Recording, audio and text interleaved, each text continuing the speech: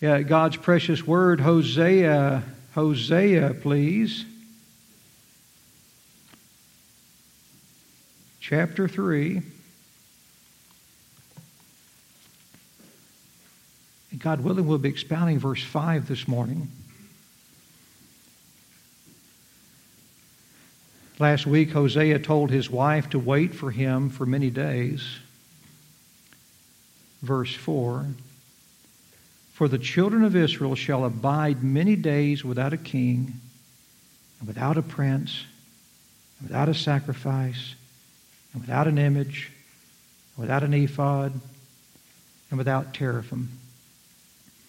They would undergo a time of silence and separation from God. We learned that last week. And throughout history, God has communicated with His people, especially with the nation of Israel. We've been studying that in the Genesis to Jesus course next door. We've seen how God's communicated with His people over and over throughout history. But you don't see God ruling the nation of Israel through prophets anymore, do you?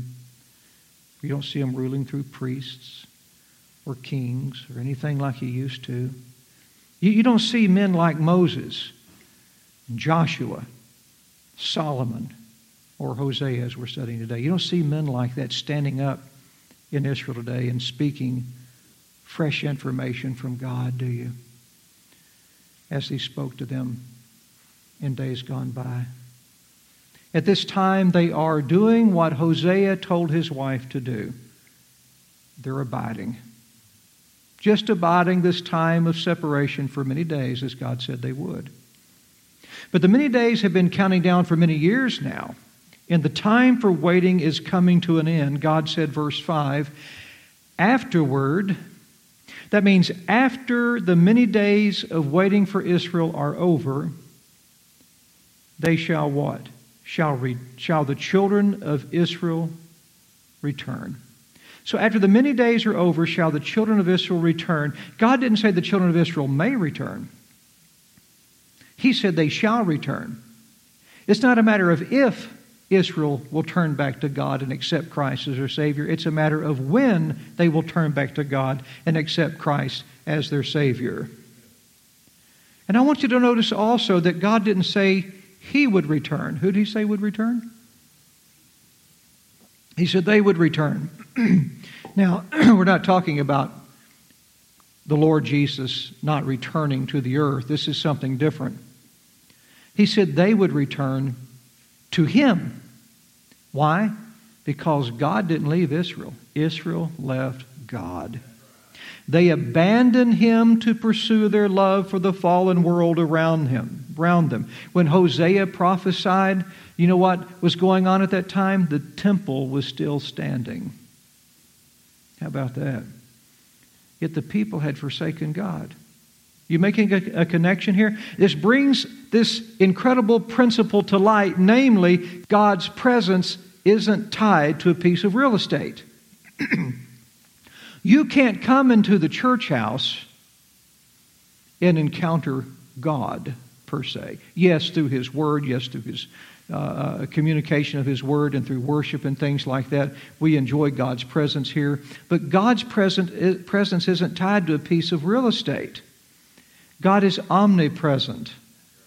But at the same time, as far as His fellowship with man goes, He can distance Himself because of sin. And so, even though the temple was standing at that time, Israel had still left God. You see, you can leave God and still be in the church house. That's what we need to learn here today. That's what Hosea was showing them today. The Jews were still frequenting the temple, but they were a long way off from God. Hosea is telling these Jews who were in some fashion still serving in the temple, that one day they would return to God. Could you imagine someone like Hosea coming in here this morning or going into some church in the United States this morning and getting up and saying, one day, everybody, you will return to God. What if I were to tell you all that this morning? How would that make you feel? One day you will return to God, even though you've departed from Him. You'd think, how could I depart from Him? I'm sitting right here in church. That's basically what Hosea was telling these people.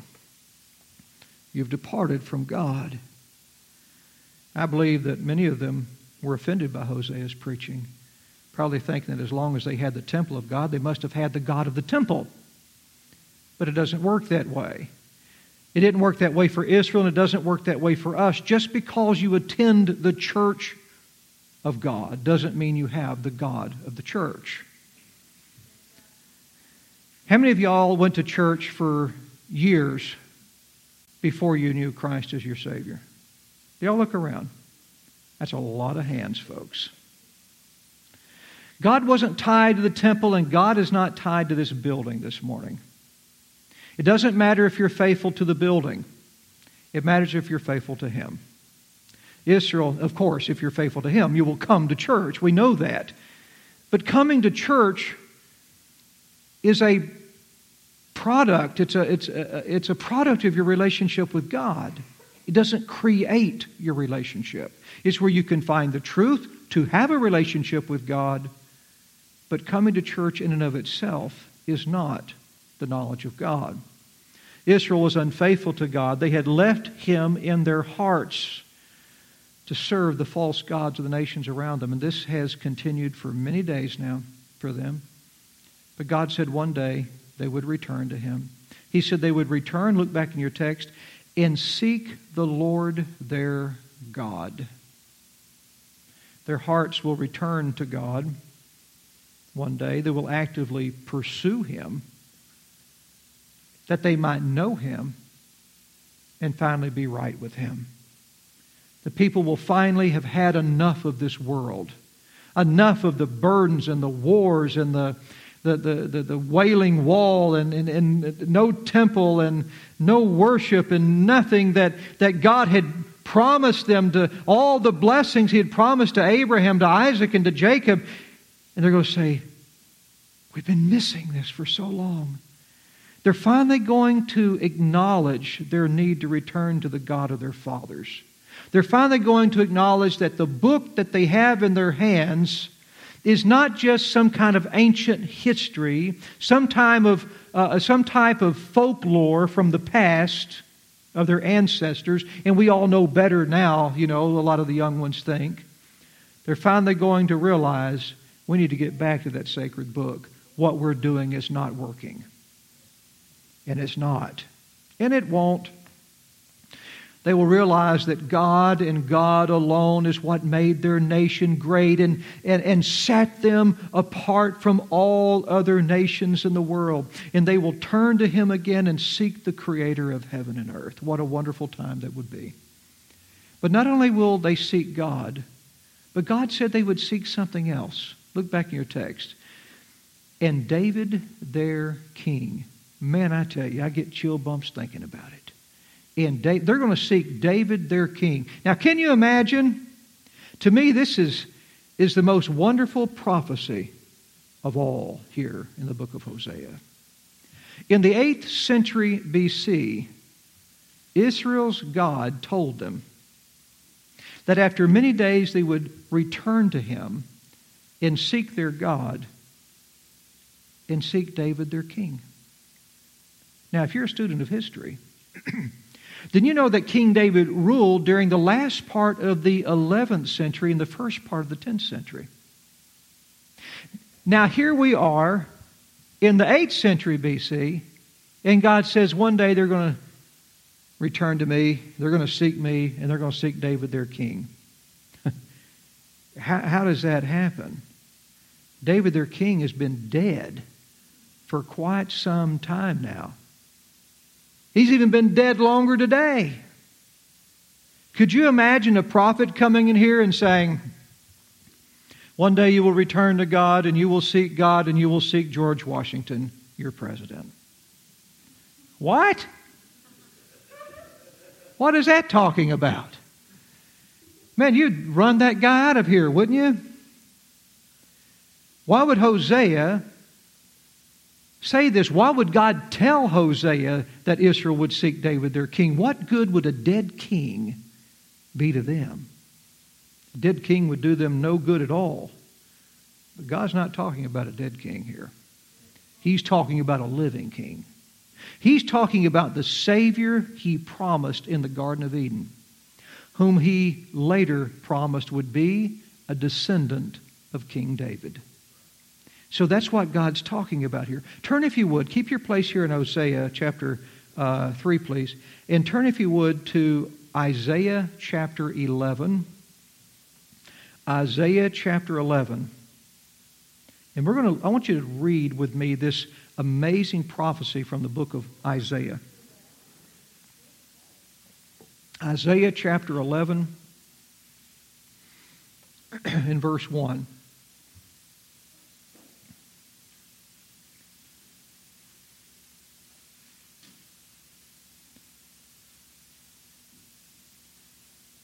You can't study the Bible and not come away with the conclusion, it's true.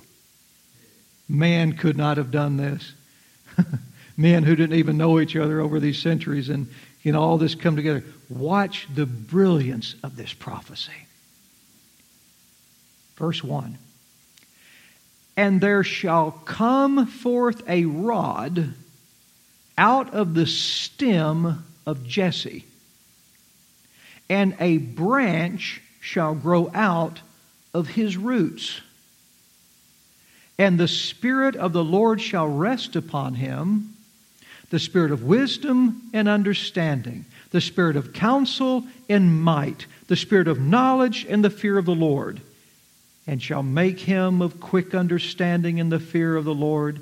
And he shall not judge after the sight of his eyes, neither reprove after the hearing of his ears. But with righteousness shall he judge the poor, and reprove with equity for the meek of the earth. And he shall smite the earth with the rod of his mouth, and with the breath of his lips shall he slay the wicked. And righteousness shall be the girdle of his loins, and faithfulness the girdle of his reins. The wolf also shall dwell with the lamb, and the leopard shall lie down with the kid, and the calf and the young lion and the fatling together, and a little child shall lead them. And the cow and the bear shall feed, their young ones shall lie down together, and the lion shall eat straw like the ox. Do you remember a few weeks ago when we had the message entitled Beasts, Birds, and Bugs? You remember that? And I told you then that God was going to remove earth's curse, restore the creation through the gospel.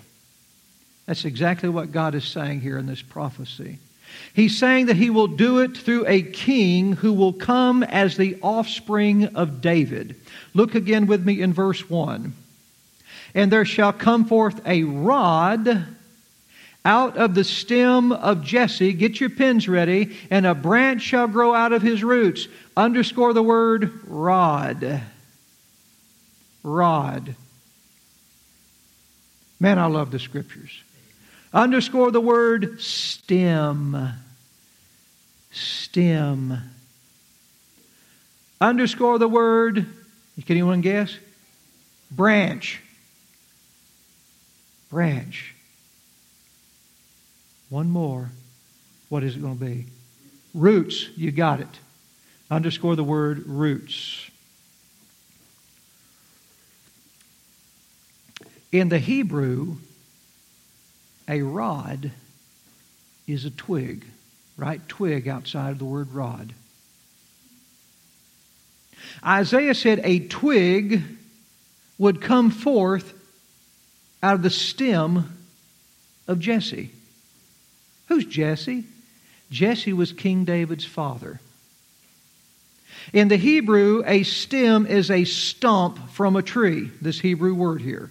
A stump from a tree. Have y'all ever seen, I'm sure you have, how many of y'all have ever cut a tree down, or maybe you've seen a tree that's cut down to the trunk, but the root's still alive? And what comes out of that trunk? You got it. Who said that? Well, good for you. Good for you. They start popping up out of there. That's the imagery that we're seeing here. A stem is a stump from a tree. Then Isaiah said a branch. So you might want to put stump outside of the stem there. But then Isaiah said a branch would grow out of his roots. Now, a branch is a limb. Write down limb. The word root literally means that part below the ground. We all know that, don't we? So you got that stump, then you got that root that feeds that stump. That root is below the ground. So a little twig, here we got our little imagination here, a little twig would grow out of the stump of King David's lineage. And then that little twig would become a great branch that would grow from the root of David's father, Jesse. Now, if you'll remember history, and Brother Shepherd's been teaching on this, but eventually what happened was, after King Solomon, the nation of Israel split into two under Rehoboam. And it just left a little two-tribe nation over here for Jerusalem. And eventually what happened to King David's rule? It got cut down, just like a tree falling down. But God left a stump. He left a stump because God promised that one day the promised Savior would not only redeem the world, but He would rule the world. In that He would descend from the lineage of King David. So right now, the stump is cut down. We got prime ministers in Israel, but we don't have kings in Israel. No Davidic king right now. The stump is cut down. But one day, you're going to see this twig grow up out of it. And then it's going to become great, and a branch will grow out of it. From the stump, fed by the root of that stump. The stump being David's father, and the root being that which gives life to the stump from which the twig comes and goes into a branch. You get that in your head? Watch this now.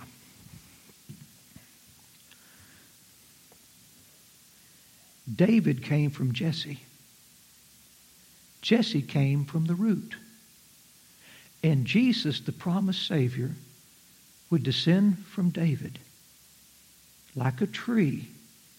David, the son of Jesse, again, is a kingly stump cut down. The stump is identified, though, for us. And the branch is identified. We know who the stump is. We know who the branch is. But who's the rod that grows out of the branch? Revelation chapter 22, please, if you'll turn to Revelation chapter 22.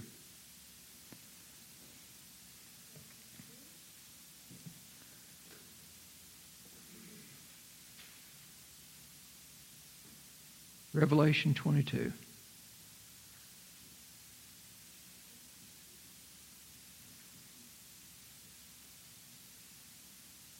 Who's the root?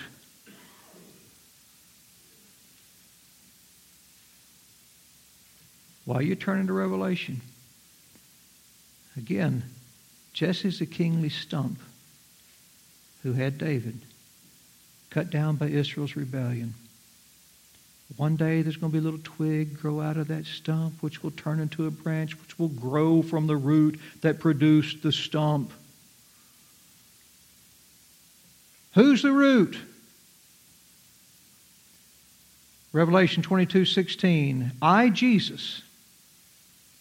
Now this is the last book of the Bible, showing how all of this that has started since the book of Genesis ended, or will end. Revelation 22:16, I, Jesus, have sent mine angel to testify unto you these things in the churches. I am the root. Take your pens, circle the word and. Woo, man, this is good enough to get you a shout right here. Circle the word and. I am the root and the offspring of David. Now, the root gives life to the stump that puts forth the twig that becomes a branch. The branch comes out of the twig. It grows into this branch, this big limb that comes from that stump. And Jesus says, I am the root and the offspring. You listen to that? I'm the root under the ground that gives life to the stump. I'm also the branch that comes out of it. I'm both. Because Jesus created Jesse, who had King David.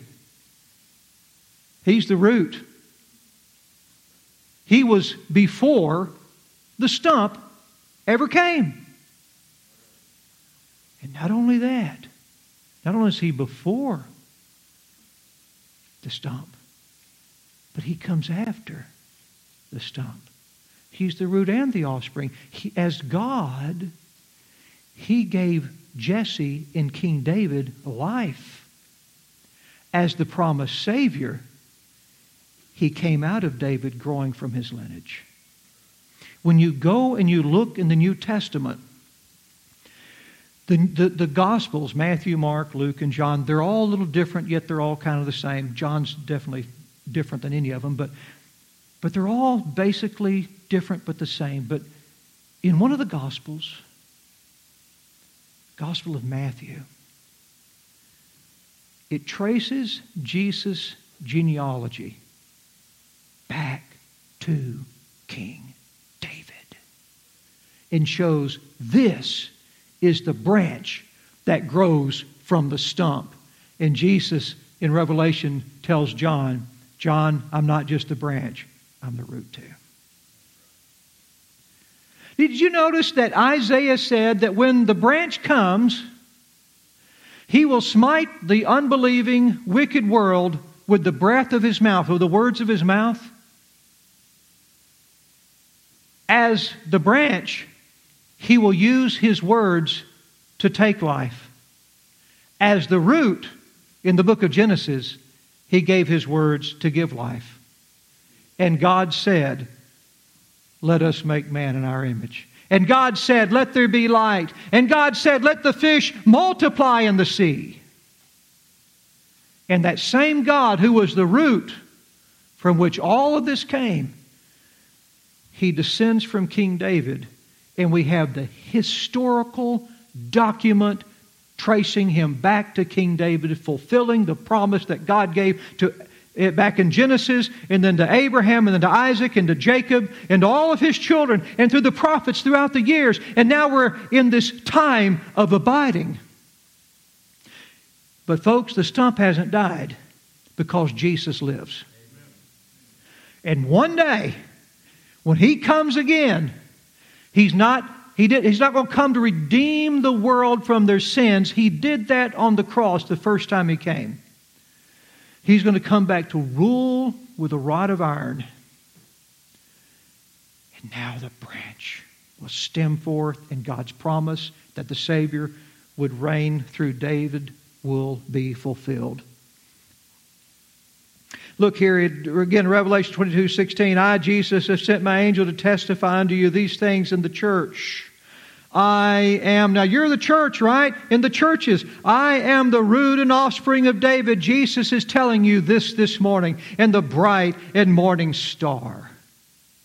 Jesus is the root that produced David, the twig that grew or descended from David, and the branch that will serve as the eternal king, fulfilling God's promise to David.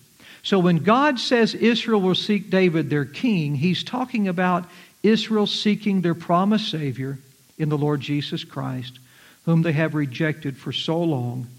They will seek Him and be saved from their sins. Look back in your text. And shall fear the Lord. We're back in Hosea 3 now. And shall fear the Lord. Meaning they shall have great reverence for His name. and His goodness. See that? And His goodness. They will revere Him, and they will revere His goodness, giving Him thanks for all He's done for them and for His faithfulness and mercy to them by fulfilling His promise to them through Jesus. And God said they will do this when? Look back in your text. Say it with me. In the latter days. In the latter days. Now this is Hosea telling us when this is going to happen. In the latter days. Not now. Not going to be for many days. Hosea knew the temple would be destroyed. Hosea knew they had rejected God. Hosea knew that God would fulfill His promise of ruling the world through the promised Savior who would be a descendant of King David. It's complicated, but it's consistent throughout Scripture, throughout history, and it's going to come to pass in the latter days. Basically, we'll sum this morning's prophecy up like this. When this world has run its course, Israel will run to Jesus. You can count on it. Just as they went into Egypt, just as they came out of Egypt, and just as they're in the promised land now, waiting, abiding for many days, one day their groom will come. Their Redeemer will come. Their King will come. Father, we thank You so much for Your precious word. God, we read it and we marvel. We marvel, Lord. Jesus said He's not only the root and the offspring of David, but He said He is the bright and morning star. He is the one, dear Lord God, that not only rules the world, as He will one day, but He reveals to the world the truth of what we've read today. So that we don't have to sit here and just be born and die in bondage to sin and death. We don't have to live in this world in darkness, not knowing why we're here, what we're doing, what we're all about, where we're going, what our purpose is. What's the meaning of life? But Lord, You're also the bride of the morning star. As the sun came up this morning and gave light to a dark world, so You have given us the Bible to give us light so we can see, to know how to be saved today and tomorrow, to know how to not only overcome sin, but overcome the grave through the Savior You promised, You sent, and who one day will come again. In His precious name we thank You and we pray. Amen.